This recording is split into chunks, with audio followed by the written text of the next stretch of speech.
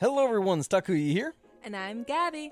And we are the hosts of History of Everything, a podcast which you can probably guess by the name is, well, it's about everything.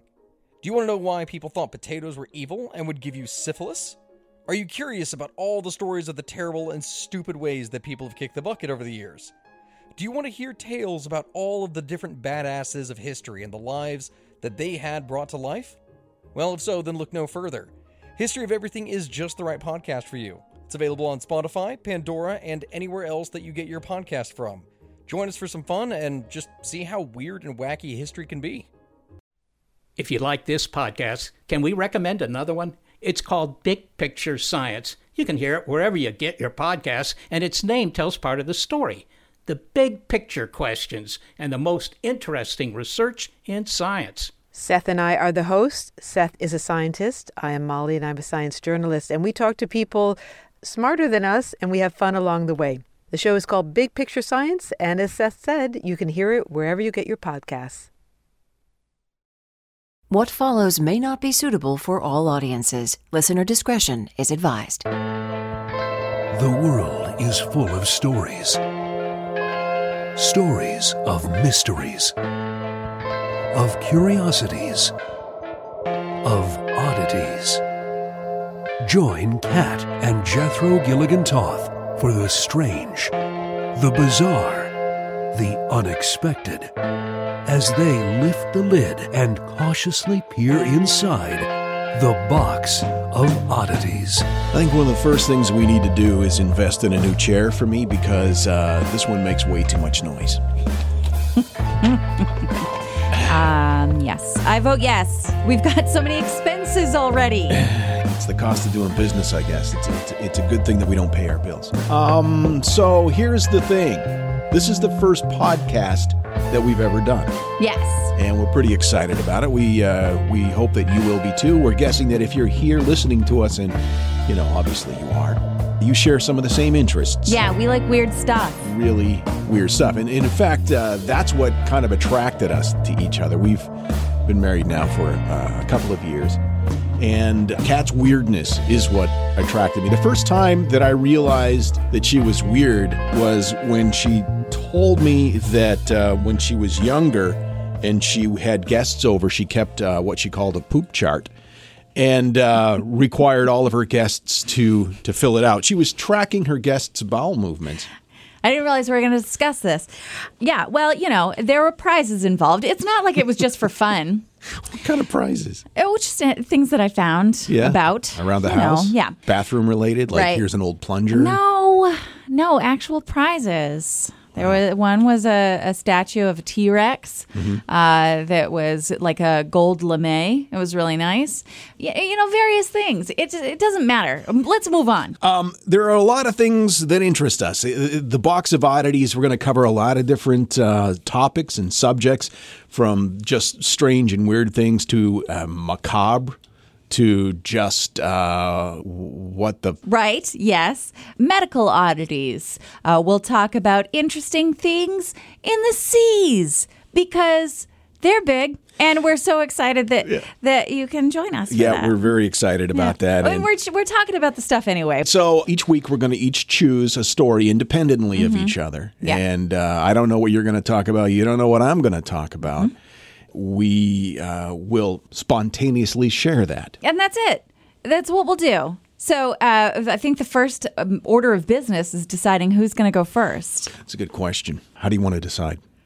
Do you have a coin? We could flip a coin. I don't have a coin. I don't have a coin either because this is the first podcast and we make no money on it. No coins. Send us a coin. I have a werewolf book. Okay.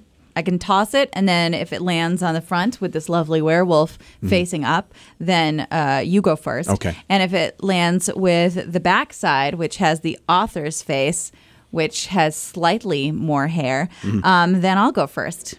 Fair enough. Okay, ready? Toss the werewolf book. Here we go. Oh, you go first. I go first. All right. I'm going to talk about the head of Lee Harvey Oswald. Oh, that's so exciting. Lee Harvey Oswald's head. I don't know if you realize this or not, but there's still a bit of a conspiracy swirling about whether or not Lee Harvey Oswald is actually who is in Lee Harvey Oswald's grave.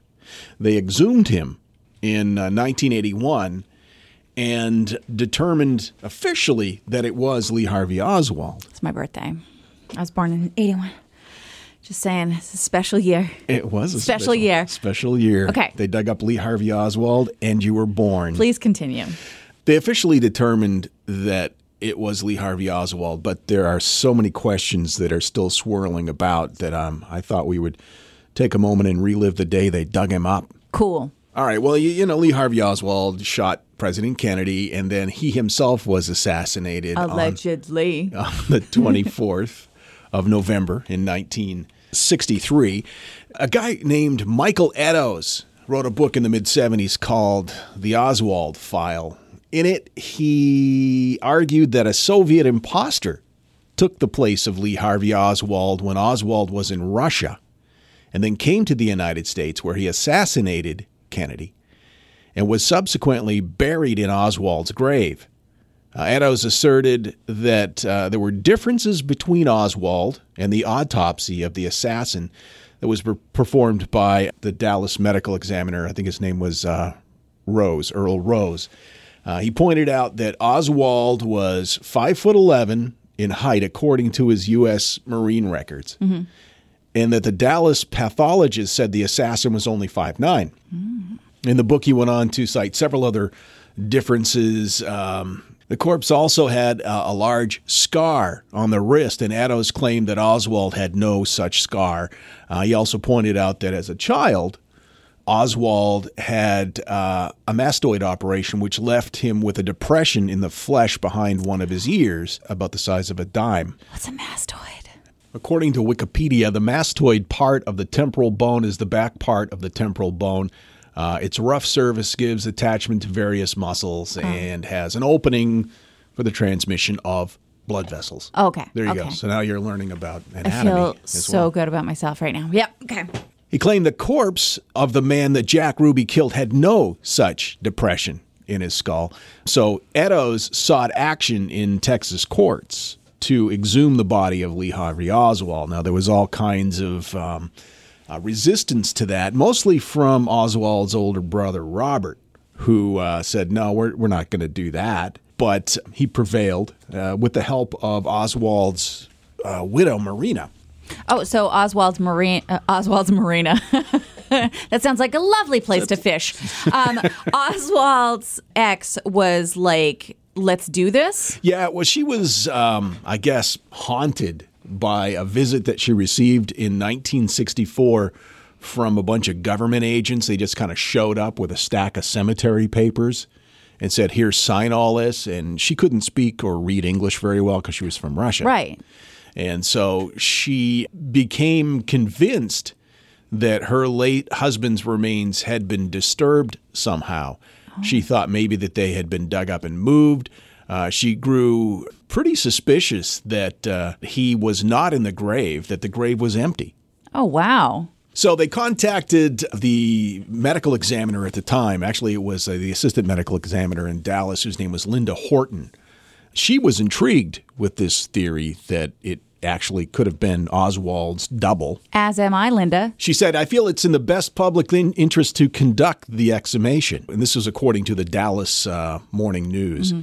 Quote, if there's any question and a reasonable question that science can resolve, then it is our business. Now, when Oswald was first pronounced dead, an autopsy was done. They did a craniotomy. They cut the top of his head off. Mm-hmm. Medical examiner Vincent DeMaio, who was involved in the Oswald autopsy, wrote a book called Morgue, A Life and Death. And in it, he talks about what they did with Lee Harvey Oswald after he was pronounced dead.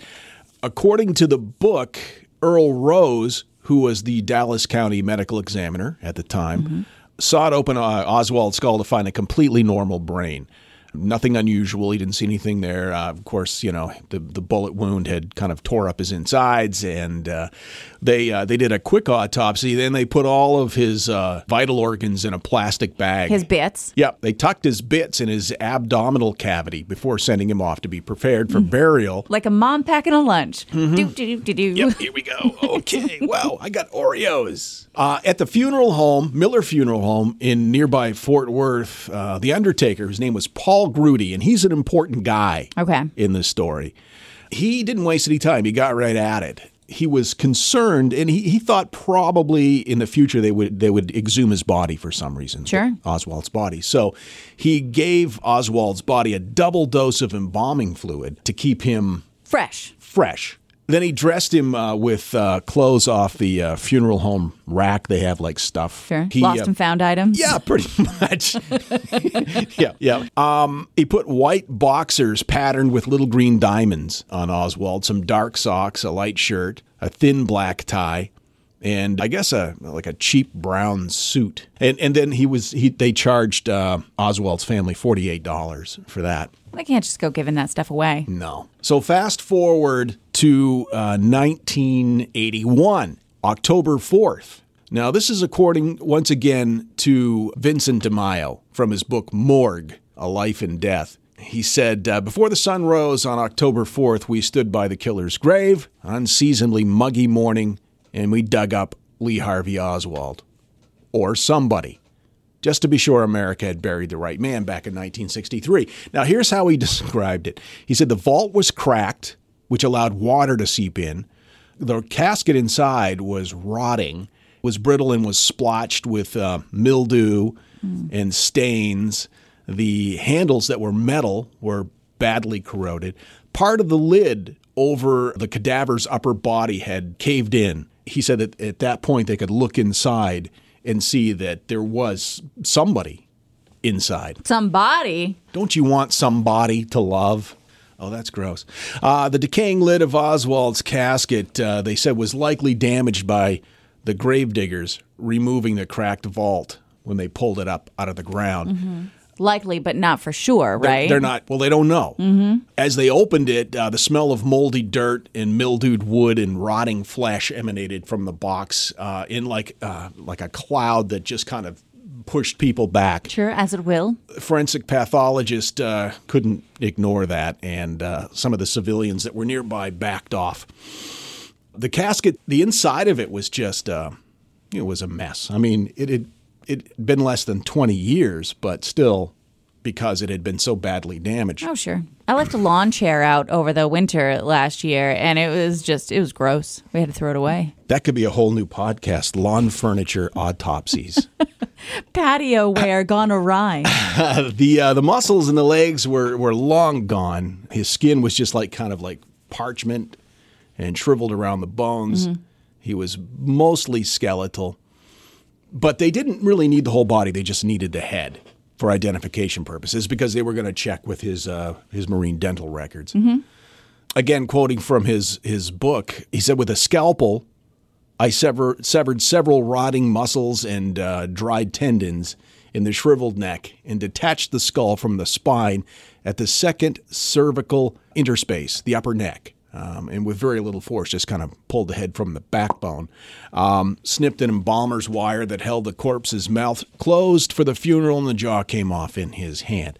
So then they run the tests. They send out his dental records, or they send out his head, essentially, and compare them with the dental records. And the medical examiner, Linda Norton, said, quote, "The findings of the team are as follows. We independently and as a team have concluded beyond any doubt, and I mean beyond any doubt, that the individual buried under the name of Lee Harvey Oswald in Rose Hill Cemetery is in fact Lee Harvey Oswald. At this point in time, we hope this puts the matter to rest without any further speculation being raised as to the identity of the individual in Rose Garden, or Rose Hill." You think that would put an end to it, right? But no! No, there's people like you. There's people like me and Paul Grudy, the mortician who actually prepared the body. Mm-hmm. In the A&E special, The Men Who Killed Kennedy, Paul Grudy was interviewed, and he said at the time of the burial, he personally put Lee Harvey Oswald in a steel-reinforced concrete vault. The vault was then hermetically sealed, guaranteed not to break or crack or go to pieces. It was heavy concrete and steel with an asphalt lining. It was designed to keep the coffin. So it's unlikely that the damage that they discovered when they exhumed him was just like, oh, it's, worms. Yeah, no. Worms and stuff. He said when he opened the grave in 81, they found that the vault had been broken, and the bottom of the vault was the part that was broken. The top was still intact. It was broken on the bottom. And so his theory is that somebody came in, dug him up, tried to lift the vault out of the ground with like a whatever they use at graveyards for moving stuff. Sure, one of those right. metal truck mouths. Mm-hmm. Yeah, something like that. Yeah. And so when they lifted it up, the weight of it collapsed, the bottom of it, and then the casket was damaged in the process when they put it all back in. He said as they removed the body from the casket, whatever body it was, he said that he did recognize the clothing that he had put on the body. He said that was the body that he put in there. But the head was not the same head. He said it had been removed from the casket and from the body so that they could take pictures of it. But when he looked at it, there was no craniotomy. Oh, there was no mark from where they had cut off the top of his head? Yeah, the skull was complete. It had not been autopsied. Interesting. Now, when an autopsy is done like this, the skull is cut in order to remove the cap in order to take the brain out. And in the autopsy, they do have the weight of the brain. They did take his brain out. And in order to do that, they had to take the top of his skull off. Right. But in looking at the skull they dug up from his grave, the skull was whole. It had not been cut apart or autopsied in any way. He said, knowing that he had handled the body originally, and there had been an autopsy on the head, and now there was no autopsy on the head, in his mind, he said it was pretty clear that something had transpired that had caused this. Well, yeah, dead head skin doesn't just go back together. Doesn't grow back together. No. I'm not a scientist, but I will attest to the fact that I do not believe dead head skin grows back together. This is what he thinks happened, according to his interview in the A&E Special, The Men Who Killed Kennedy. And again, this is the guy who prepared the body. Right. He said, I feel as though someone had gone to the cemetery off hours, taken the head of the real Lee Harvey Oswald that was now dead. And, how they got it, he says, I don't know. But they went to the cemetery and using a tripod lifting device, tried to pull the vault out of the grave, and in the process, the bottom of the vault fell, breaking the vault, causing the casket to deteriorate to a degree that they found it. And then they removed the head that was in there and replaced it with Lee Harvey Oswald's real head so that they would find the teeth of Lee Harvey Oswald. He said, that's my theory. This is what I think happened. Whoever caused that is the same faction that caused the assassination in the first place. In my mind, a cover-up has taken place. Sure. So even though the official word still is, yeah, that was Lee Harvey Oswald's body, there are many people that say there's still a lot of unanswered questions. Now, one of the guys, the medical examiners that was there, says that, as I mentioned earlier, he actually cut the head away from the body. This guy says it was not attached to the body. So there's a discrepancy there. Sure, that doesn't make any sense. But what really doesn't make any sense is why it was obvious that they did an autopsy on his skull in 1963 when he was assassinated. Why in 1981 the skull was whole and complete and had not been cut open. Plus markedly shorter? Maybe that was the discrepancy in the height. They thought he was 5'11", he was 5'9". It was the 2 inches they took off the top. That's probably it. Yeah. If that's not weird enough. Now that's a bad haircut. But yeah, take a little off the top, please. To make things even weirder, the funeral home, once the autopsy was complete, they put the remains in a new coffin and reburied it in the same plot at Rose Hill Cemetery in Dallas. The old coffin was supposed to be destroyed. But it wasn't. Of course not. Somebody put it up for auction in 2010. Wait, in 2010? Yep, in 2010. They held on to it from 1981 through 2010. The funeral home did. Baumgartner's funeral home did. And put it up for auction. The ad is still up on the Nate D. Sanders auction site. I'm going to read a little bit of a excerpt from that. The original deteriorated coffin offered here measures 80 inches by 24 inches deep, with a thickness of the sides of the casket approximately 1 inch, sitting on wood crate which measures 84 by 24, accompanied by a letter of authenticity by funeral director Alan Baumgartner, who assisted in the original embalming of Lee Harvey Oswald and later purchased the Miller Funeral Home along with all of its property. And then underneath it says, this item sold in 2010 for $87,468.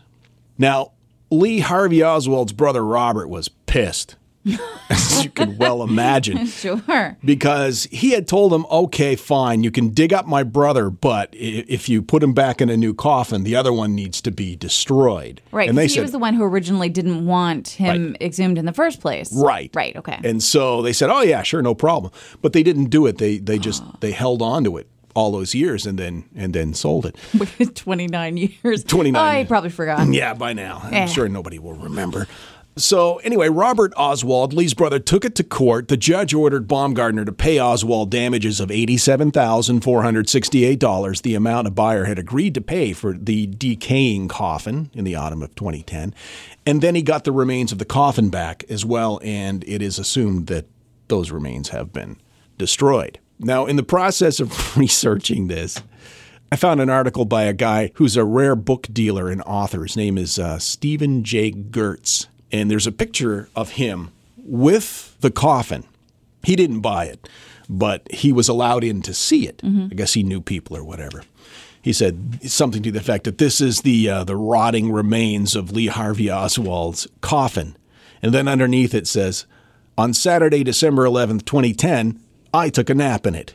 He actually got in it and took a nap in Lee Harvey Oswald's I don't believe it. decaying coffin. He said, it's fragile, it's funky and foul inside.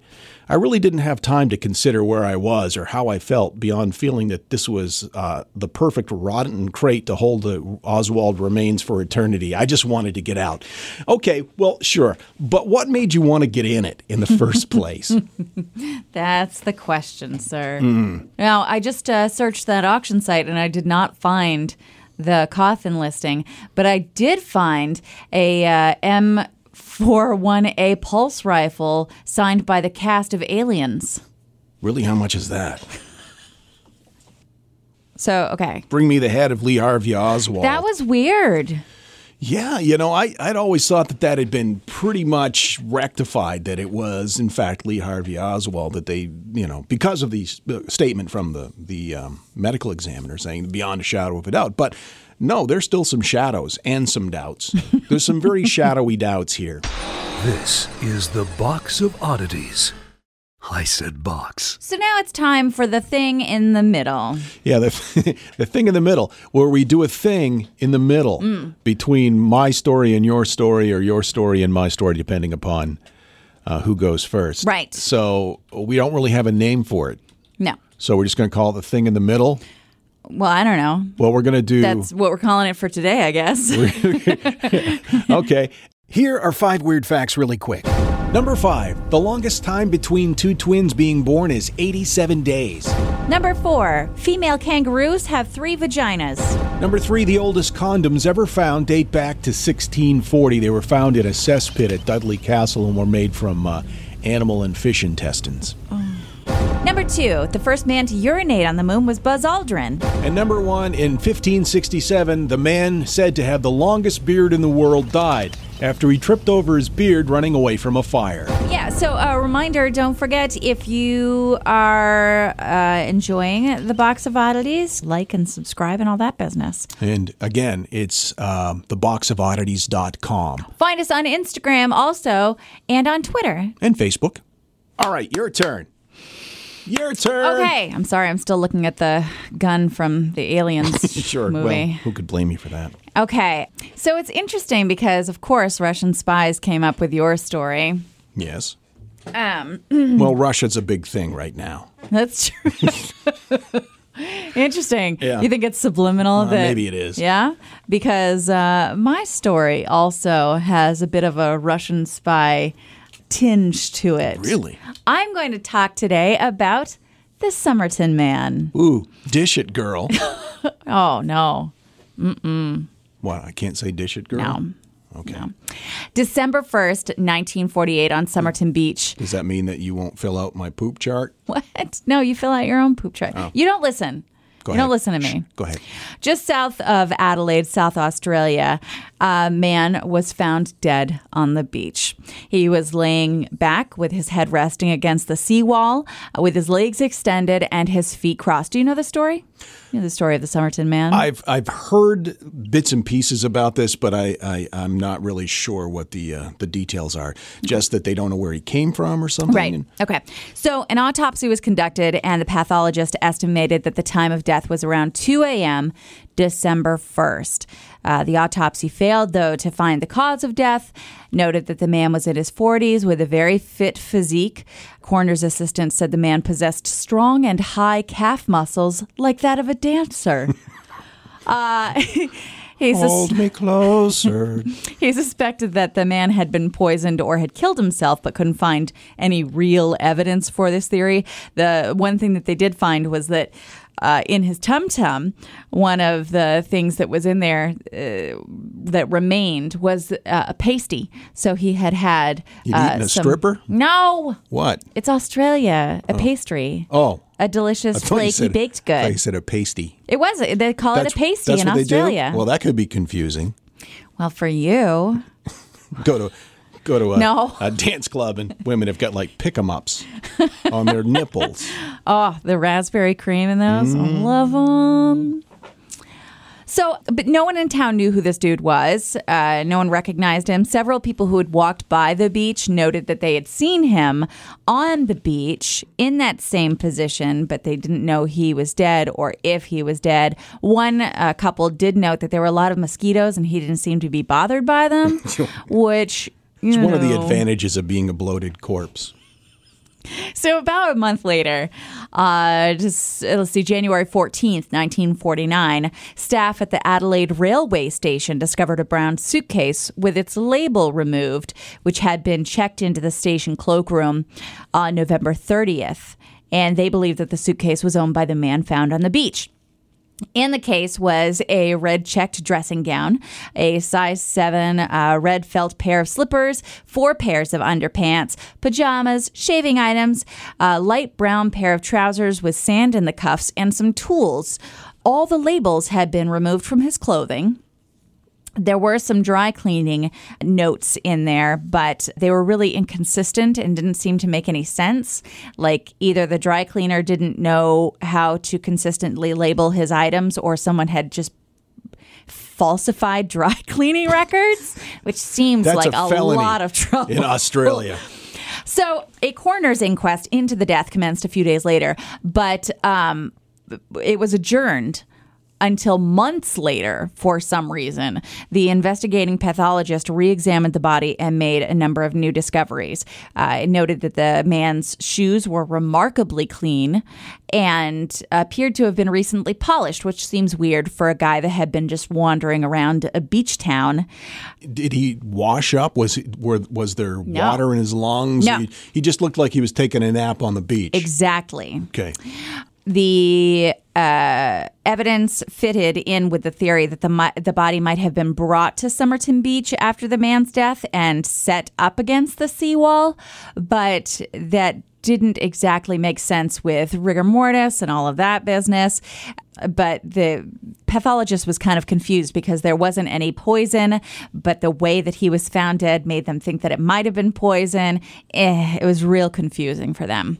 So it was right around this time, months later, that a tiny piece of rolled up paper was found in the fob pocket sewn within the dead man's trousers. So The fob pocket, that's little tiny pocket. right, it's a little pocket that doesn't make any sense. Doesn't make any sense Right. at all. So harkens back to the days of yore right. when people had fobs. So it was not only inside the fob pocket, it was sewn inside the fob pocket. Really? Which is fun to say, fob pocket, fob pocket, fob pocket. And on that tiny piece of paper rolled up were the words Tamam Shud. And that comes from the last page of a rare poetry book called the Rubaiyat. In July, not long after this, a businessman told the cops that around the time of the man's death, he found a copy of the Rubaiyat in the backseat of his car. Someone had tossed it through the open window. And yes, the two words of the last page, the Tamam Shud, had been raggedly ripped out. Somebody sewing poetry into his pants? Exactly. That's so weird. It's romantic, isn't it? It is romantic. Never sew poetry into my pants anymore. You never asked me to. More intriguing, though, were the scribblings, which I then wrote codes, ? Codes such as WRGOABABD, WTPIMBANETP, and so on and so forth. Maybe they're just really bad vanity plates. You think so? Yeah. I don't know. I don't know much about Australian vanity plates, but no, that doesn't make any sense because none of them end with so-and-so's mom. Boompa and Mimi. Dan's girl. And then, in addition to the codes, was a phone number. The phone number led police less than a 5-minute walk from the dead man's body, where he had been found, to the doorstep of a young woman. And she told police that she was married. However, recent investigations revealed that she was not married until 1950.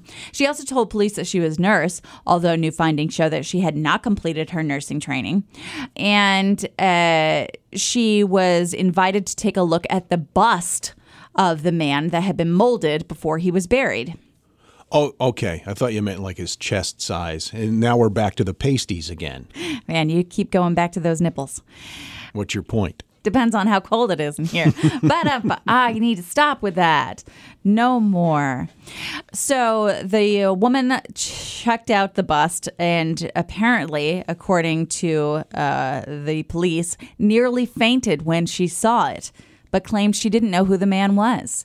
And, Really? And police were like, okay, cool, I guess. And then they ceased further inquiry. And They just let her walk out. And, yeah. Yeah, okay. Yeah. Also, they agreed for some reason not to release her identity to the public, which is very strange. But in 2013, her daughter came forward on a television documentary, and her real identity, Jessica Jo Thompson, was public. She was generally known as Jess Harkins, and then after 1947 as Jo Thompson, which seems interesting to me. But you know, whatever. I don't judge people based on their incredibly frequent name changes. Anyway, police had asked Jo whether she had given away a Rubaiyat recently, the poetry book. Right. Because they wanted to find connections here. And she indeed had given away a Rubaiyat recently. But then when they tracked it down, the recipient turned out to be alive and well, and his book was intact. That's so weird. So What does all this mean? It transpired, I don't know, it transpired that Jo Thompson's son, Robin McMahon, ended up becoming a professional ballet dancer. He had extraordinarily strong calves, apparently. Also compelling is that he and the Somerton man share a rare dental trait. They both have their canine teeth next to their central teeth, rather than one more out here. You can't talk about your teeth without touching them, I've noticed. I'm just showing you. That's another thing I love about you. Moreover, there's a rare feature of the ear shape that both men share.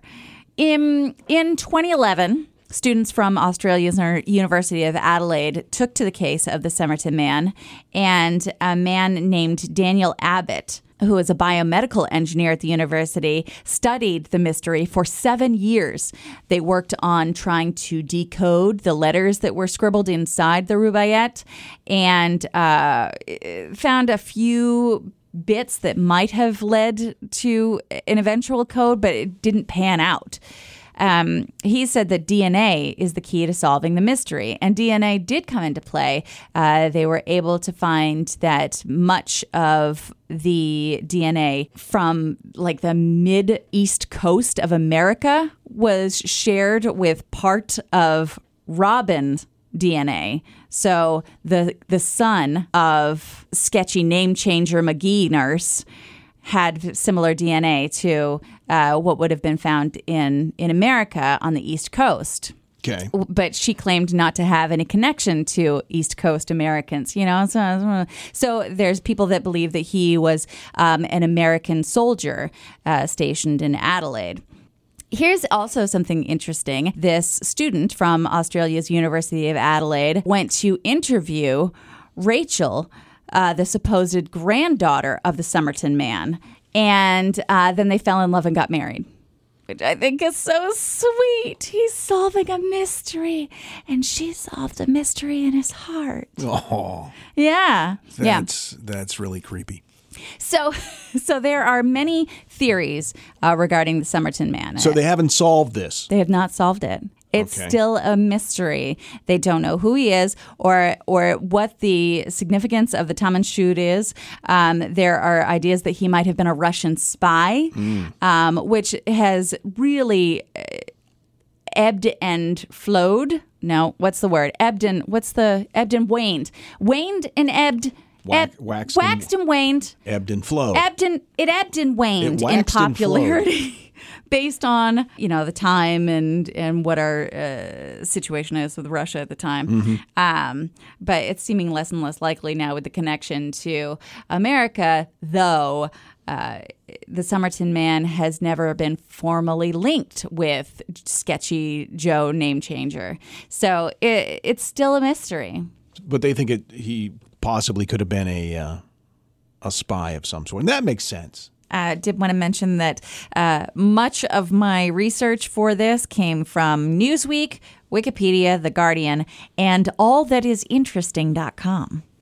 I think he's a time traveler. You think so? Yeah, he just kind of dropped into our dimension by mistake, kind of wandered through a vortex somewhere and found himself on a beach in Australia and decided, time to take a nap. And then he was mugged by a beachcomber. That's what I think happened. Interesting. But there was enough time in between for him to sew poetry in his pants. So not only the Russian spy connection between our stories, but napping in unusual places. Exactly. A common theme. Oh, it all comes together. So beautiful.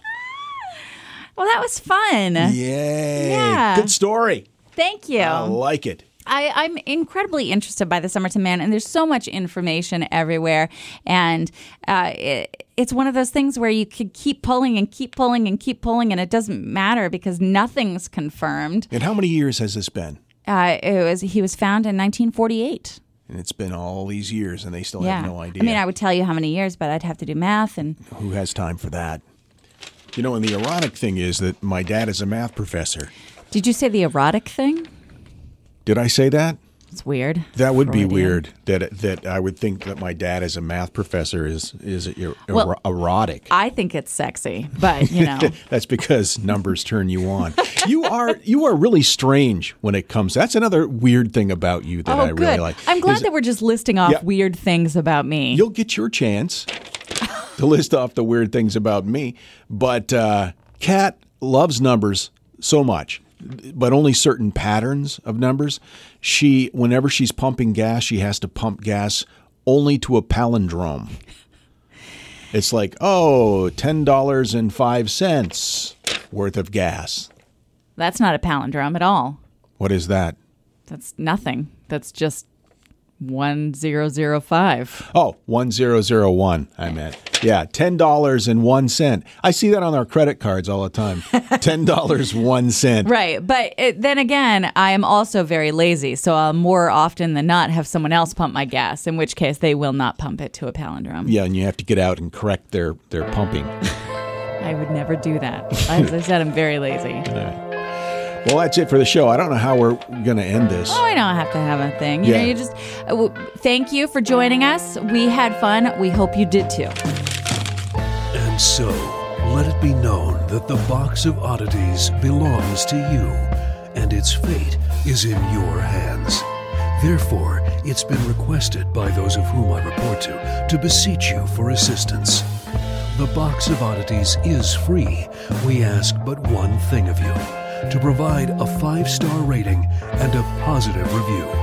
True, that is 2 things. However, 'tis merely a 5-star rating and a positive review. Also, subscribe to us. Okay, so 3 things is all we ask. 3 things and 3 things only. Henceforth, the Box of Oddities commits to the telling of stories. Stories of the strange, the bizarre, the unexpected.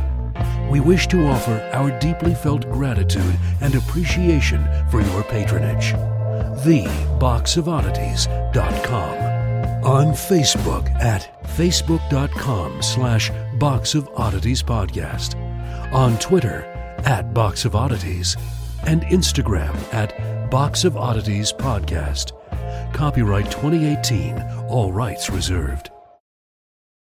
Hi, I'm Neil. And I'm Ken. And we are from the Triviality Podcast, a pub trivia-style game show where a lack of seriousness meets a little bit of knowledge. Join us each week for an hour-long game of general knowledge trivia featuring special guests from around the world, plus tons of extra themed episodes.